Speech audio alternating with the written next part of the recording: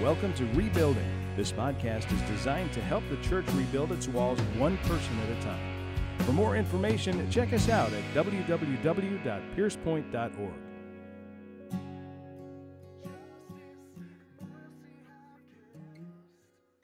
Romans chapter 12, starting at verse 9, these are the words of God. Let love be without hypocrisy.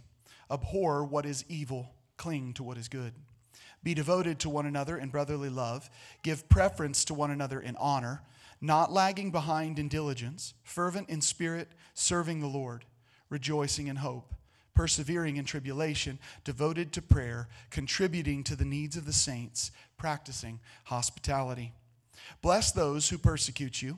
Bless and do not curse. Rejoice with those who rejoice, and weep with those who weep. Be of the same mind toward one another. Do not be haughty in mind, but associate with the lowly. Do not be wise in your own estimation. Never pay back evil for evil to anyone. Respect what is right in the sight of all men. If possible, so far as it depends on you, be at peace with all men. Never take your own revenge, beloved, but leave room for the wrath of God. For it is written, vengeance is mine, I will repay, says the Lord. But if your enemy is hungry, feed him. And if he is thirsty, give him a drink. For in so doing, you will heap burning coals on his head. Do not be overcome by evil, but overcome evil with good. Last week, the goal was to kind of begin a mini-series within the series of Romans, and our topic is love without hypocrisy. This is the kind of love that we are called to walk in as Christians. We are not to be hypocrites. We are to be a humble people. We are to love because we have been shown love. We are to give because it's been given to us. We are to care for the world at large and especially the saints because God cared for us. And to do love with hypocrisy is a challenge because what happens is that the name of God is blasphemed in the world. The name of God is blasphemed in the world when we as Christians do not love the way we were loved. Now, this is where it gets really challenging for us in our culture today because oftentimes we're using the exact same vocabulary as the rest of the world, but we're using a different dictionary, or we should be using a different dictionary. We say love, and the world says love as well. But what we mean by love is 1 Corinthians 13, especially when it comes to agape love, when it comes to the love that is reflective of the character of God. And so we know that love is patient and kind and does not envy and does not boast. And the truth about the world is that they would take all of the positive attributes of love and they'd say, ooh, that sounds good to us too. We like that too. I want you to be patient to me. Now, me being patient to you, that's another story, but I love the fact that you should be patient to me. The world loves to adopt those things. But here's where the world and the church diverge. The scripture says that the Christian, that agape love, does not celebrate in unrighteousness, but rejoices in truth. True love, the love that God has poured out on our lives, did not rejoice in our wickedness, church. He did not rejoice in our wickedness. As a matter of fact, he did as Paul instructs us in Romans chapter 12. He abhorred that evil. He hated that evil. And he came and died for the consequences of that evil so that we might have life. So we might be using the same vocabulary, but we have altogether, we are working out of an altogether different dictionary, and we need to understand this. Now this goes for many words in our culture or in the church. It goes for love, it goes for hate, it goes for righteousness, it goes for good, it goes for so many things. It goes for the word faith. How many of you know that the world believes that the definition of faith, as per Christians, the world, the non-believing world, believes that faith is believing something without evidence and not caring that you don't have evidence? That's what they believe. They believe that our faith is just blind faith or wishful thinking. And here's what's tragic about that. The church has accepted the definition. said, yeah, I just have faith in this situation. And you're like, so you trust that God's going to come through? And you're like, no, I'm just crossing my fingers. I'm just kind of hoping that this will come about. That's the wrong dictionary again. Faith is the substance of things hoped for and the evidence of things not seen. There is substance and there is evidence to the very things that we believe. One of those pieces of substance and evidence is what we celebrate next week. It's what we celebrate. There is a risen Lord, and it's not just because the Bible says so, but it is because the Bible says so. It is that the Bible also accounts that 500 witnesses saw the risen Christ. We see this by eyewitness testimony and by historical account. We have substance and we have evidence. We are not just crossing our fingers and hoping this whole thing is true. So we have the same vocabulary, but we got to make sure that we understand that we're working off of a different dictionary, and we need to challenge that. So love without hypocrisy, as we have seen so far, includes things like this: abhorring what is evil or hating what is evil and clinging to what is good. It also includes being devoted in brotherly love to one another, that God has called the church to love one another. That's a big deal. How many of you, by show of hands, would say that what you desire out of your church experience is genuine Christian fellowship where people love you and you get to love them? How many of you would say that that's you? Yeah.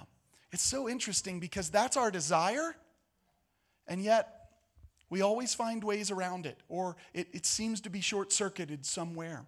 So we're trying to love one another with brotherly love. We're supposed to give preference to one another in honor. That literally translates outdo one another in honor. How many of you were able this week to try to outdo somebody in honor? I hope you will. I hope husbands, you will do this with your wives, and wives, you will do this with your husbands. I saw that, Bettina. I hope that you will do this with the person that you work for, that you are under. The scripture talks about our bosses and the people that we work under, serving them as though we serve Christ. You can go ahead and take a deep breath. Because I understand how that works, but that's what we're called to do. Give preference to one another, not lagging behind in diligence, but being fervent in spirit. When it comes to non-hypocritical love, you need to get on it. You need to do it. You need to be the person God has called you to be today and now. Don't wait till tomorrow. You're not promised tomorrow. The story of Josh and Jess is proof that we don't know what tomorrow holds, but be diligent while there is a day called today to be fervent in spirit and diligent in love according to God. In so doing, verse 11 tells us that this is serving the Lord. Every bit of our obedience is serving Jesus. When we love people in a non-hypocritical fashion, we're serving God. So many Christians, so many of you have asked me questions like, how do I serve the Lord? What am I supposed to do in my context? Love. Love without hypocrisy. Love. And I'm not talking about the world's definition. I'm not talking about their definition. I'm talking about you read the scriptures. You read 1 Corinthians 12. You read Romans 12. You see the practical nature or the principles displayed in 1 Corinthians, and you see the practical outplay in Romans 12, and you do that. If all else fails, do that. That's serving the Lord. Don't worry so much about whether or not you're called to a foreign country or a mission field or this or that. Love the way Christ has called you to love. If you do that, you will see that you're serving the Lord. Verse 12, he tells us to rejoice in hope and persevere in tribulation. And I left you with this last week, that hope is the thing we don't yet have. Who hopes, Romans 8 tells us, who hopes for that which they already have? Nobody hopes for that which they already have. You hope for something you don't have. So the hope in view here that we're supposed to rejoice in is the story, the future glory, the things that God has for his people. And those things should tide us over. Those things should cause us to be so, those are things that we should be so fixated upon that they would cause us to walk after him and to be at peace and to know that he is king and he is Lord. And then that last piece that he shares, he says, persevere in tribulation. And that's what you do here and now. That's what you do every day of your life. There are challenges in your life. There are tribulations and trials and sorrows that you face every day. But guess what you're supposed to do? You're supposed to persevere through them. Persevere. Why? Because the world's watching. The world's watching. And as we see in Peter's epistles, he tells us that the world will ask of the hope that you have. But I am going to tell you, they will only ask you of the hope that you have if there is a demonstrable hope that you have. If you are a bump on a log and a grumpy old curmudgeon, they're not, right? Seriously, they're not going to be asking you anything of your life. I mean, if you look like Nathan Daniels, they're not going to ask you of the hope that you have. I do want to point something out here. I went to stage 3 last week in church discipline for Nathan Daniels on Lord of the Rings. But today, I have to go to stage 3 with his wife.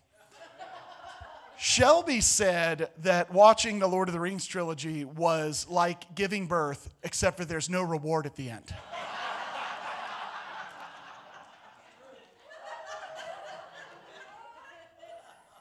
Get out.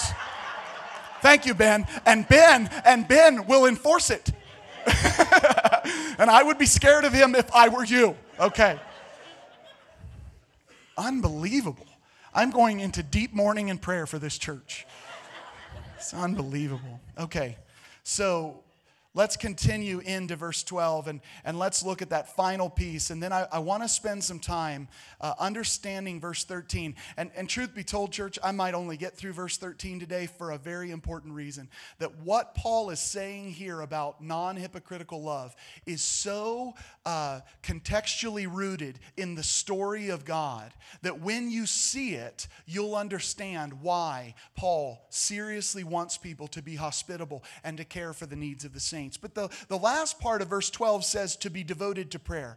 We all know that passage in Scripture that tells us that we are to pray without ceasing. Who's got that down? I don't have that down. But we're supposed to pray without ceasing. Let me help you out with something very important. We already read in Romans that when we don't know how to pray as we ought, who's interceding for us? The Spirit of God. He is our intercessor, and He's interceding for us with words or with groans that are too deep for words. What I want you to understand is although we can't raise our hands in our own willpower and say, I pray without ceasing, what we can know is that we pray without ceasing. Because the Spirit of God is always interceding on our behalf. And then at the end of that section, Romans 8, 9, and 10, and 11, you see that Jesus Himself is interceding on our behalf.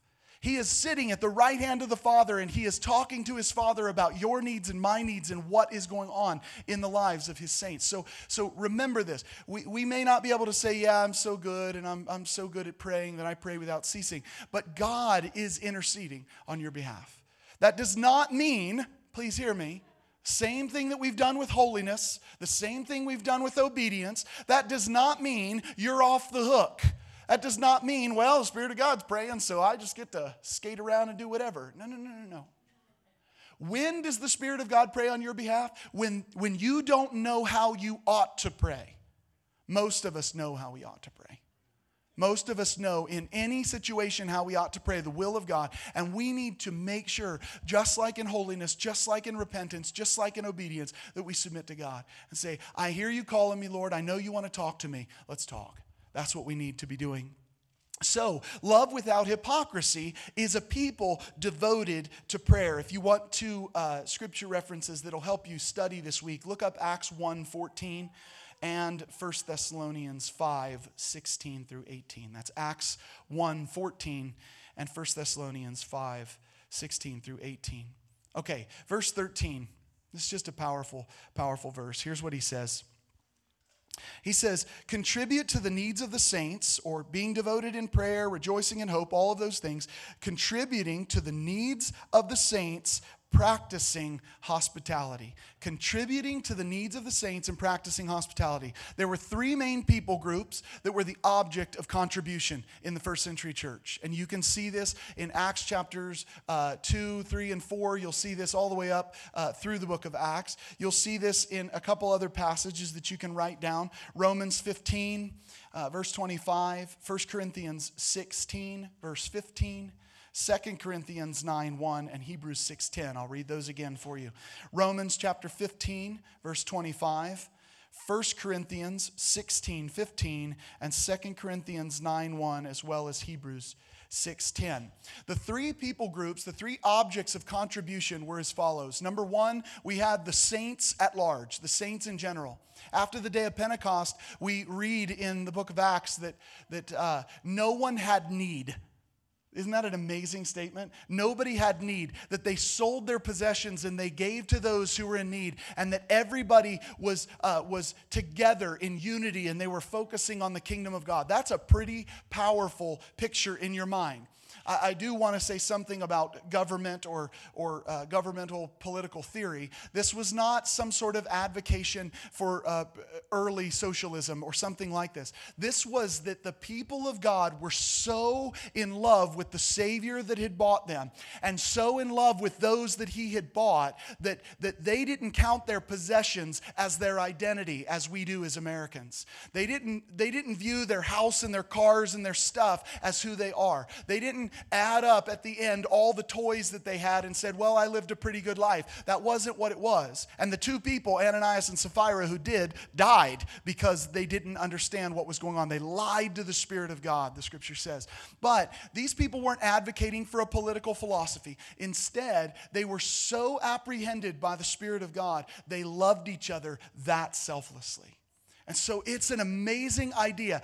I believe that we are a far cry from that. But that was the way they lived. And so they gave and they gave and they gave. They sold what they had to give to another. This was the way they looked at it. So the first people that were objects of contribution in the first century were the saints at large, the people of God. The second group of people that were objects of contribution, and I know what this is going to sound like, so please just bear with me, were the pastors and the teachers, those who were devoted to preaching the Word of God. Jesus says that the ox should not be muzzled as they're treading out the grain. Let me give you what he's talking about. He's saying that as a pastor, as a teacher is doing the work of the master, that they should be allowed to glean as they go along. Now, I'm kind of slightly offended that Jesus compares me with an ox, but whatever. The truth, though, is we're all sheep, so you're not off the hook, okay? So we're all sheep, and I just happen to be a stinky old ox. But the idea was the contributions were made to the saints. The contributions were made to the ministers of the gospel. But last but not least, and this is where it's contextually rooted, the contributions were made to what Jesus' brother James calls pure and undefiled religion. And that is that they were made to the widow and the orphan and the poor. Contribution was made to the least of these. And just so you understand that this didn't mean just Christian widow, orphan, and poor, what we're going to see in a little bit shows us that he even includes the foreigner in this great command that they're supposed to do. So anybody who would come into the kingdom of God, anyone who would come in to the presence of the saints, they were to care for. The first century church took this so seriously that they would sacrifice everything they had. They would give, Paul says in one of his epistles, that they gave beyond what they had to accomplish the goal. Do you realize what that implies? If you give beyond what you have, you're either going into your savings or you're borrowing in order to help the needs of another. Now, I'm not suggesting that that's the exact picture of it, but it's something that we should consider. So they gave beyond what they had to help people. Here's what happened in the first century. In Rome in particular, and this is obviously where we're at, but in Rome in particular, the children who were born with a defect, children who were born blind or lame or in some way with a defect, they were not kept. How many of you know this? There was not compassion in the first century. This was very much the China model. It wasn't just that if you didn't have a son, but if you had a child with any defect, and especially if it was a little girl. The first century Romans, and this went on for a long time and before Jesus hits the scene, but they would actually put those little girls and those little kids with a defect out on the street corner and they would let them die. And you would walk by them on a regular basis. Historians have recorded this in great detail. That you would walk by them and you would see this slumped over child, or you would see this slumped over vagabond or broken person, and they didn't care. They just walked by and they just kept going. Just in case you think that that's just an ancient, archaic way of doing it, the same problem happened in the time of a man named George Mueller. George Mueller was known as the people's saint because he cared for those who nobody cared for. And he was of an upper class and made a mess out of his life. So if you just want to study somebody's life, George Mueller, he's a German something or other. But he was a high-end guy, and then he just gave it all up so that he could help the poor, the widows, the orphans, those people, all because he got apprehended by the Spirit of God in his conversion. It's just an amazing thing. So here's what I'm getting at. The first century didn't care about those people. They left them to die. And you know what the Christians were noted to do? They were noted to collect all of them. All of them. They would bring them into their house. I'm telling you, the burden that puts on your house, unbelievable, probably insurmountable, because if you were a Christian in early days, or especially if you were a Christian among Jewish people, you were put out of the synagogue and the square and being able to buy and sell and trade. There was a lot of problems if you confessed Jesus or professed Jesus as your Lord. And so what these Christians would do is that they would collect all of these children that nobody wanted. And why did they do it? Because they viewed it as an awesome opportunity to share the gospel. And many of these people become the core of the church in Rome. In the first 300 years of the Roman Empire, or first 300 years after Christ, the church grew from somewhere around 7,000, around 50 AD, to over 30 and 40 million in just 150, 200 years. This is just an amazing jump of people. But why? Because historians note over and over and over that what the Christians were doing was they were collecting all the people that nobody wanted. And they loved them, and they cared for them, and they showed them the love of Jesus, and they made disciples out of those people. So it's an amazing thing. Now, what does this have to do with the context? What's this have to do with anything that we're talking about? Well, contributing to the needs of the saints, again, was the saints proper. It was the people who ministered the gospel, and it was the widow, the orphan, and the poor. But why the widow and the orphan and the poor? Because this has always been God's plan. This has always been God's plan. How many of you remember what today is in the Easter tradition? Today is Palm Sunday. Palm Sunday. What does Palm Sunday represent? It's that time when Jesus' triumphal entry took place, and he marched into the city, and people thought, this is awesome because here's our king, and he's finally going to whip everybody, and we're going to be good, okay? And so Jesus is marching in. He's on a donkey, and they're throwing their cloaks before him. They're throwing palm branches. By the way, this is what you did when a king entered, according to ancient history. And so they put these palm branches, they put these cloaks down, and he's walking in on his donkey. Do you know what happens immediately after his triumphal entry as he walks into the city gate? An amazing story that we forget to put in its right timeline. He turns the tables in the temple. So he goes in this triumphal entry, and what does he see? He sees all of these people that are changing money at their tables, and he's infuriated. It says that the zeal for his father's house consumed him, and that he was going to, his words were that this house should be a what? A house of prayer. It should be a house of prayer, but you've made it what? A den of robbers. It's really important that you know that language. Now, if the Lord of creation and Paul understood anything, they understood the word of God. They understood what was said. Turn with me in your Bibles to Jeremiah chapter 7. Jeremiah chapter 7. Now, who inspired the word of God to be written? The Holy Spirit. God himself inspired the word to be written. So, when Jesus uses the term den of robbers, do you think there's even a slight chance he's referring to when he inspired it to be said a long time ago? There's a large chance. He's not a God of waste. He does what he intends to do. It's really an important thing. So look at what he says here. Jeremiah is talking to the people of God. This is Judah specifically who has gone astray. And he says this. He says, has this house, verse 11 of chapter 7, has this house, which is called by my name, become a den of robbers in your sight? Behold, even I, have seen it, declares the Lord. So he calls them a den of robbers. Why did he call them a den of robbers? Well, modern theologians and Jewish scholars would say that why Jesus did it was because he was infuriated at how they would oppress people financially, and that this was a political revolution that Jesus was creating, and he was trying to do something politically, and he wanted to upset the apple cart. Maybe, in one small corner of his mind, that could have been a piece of what he was doing. But here is why Jeremiah was told by God to call this place a den of robbers. Rewind back to verse 4. Do not trust in deceptive words, he's talking to Judah, saying, this is the temple of the Lord, the temple of the Lord, the temple of the Lord. Their magic mantra wasn't going to save them. You can say all day long, I'm a person of God, I'm a child of God, I'm a Christian, I'm a Christian, I'm a Christian. Unless you are one, your mouth doesn't matter. Do you know that? This is really, really important for the modern world to hear. Lots of people, I think the last estimation is somewhere around 70 to 80% of Americans profess themselves to be Christians. You know what would be true if we were Christians at 80% of America?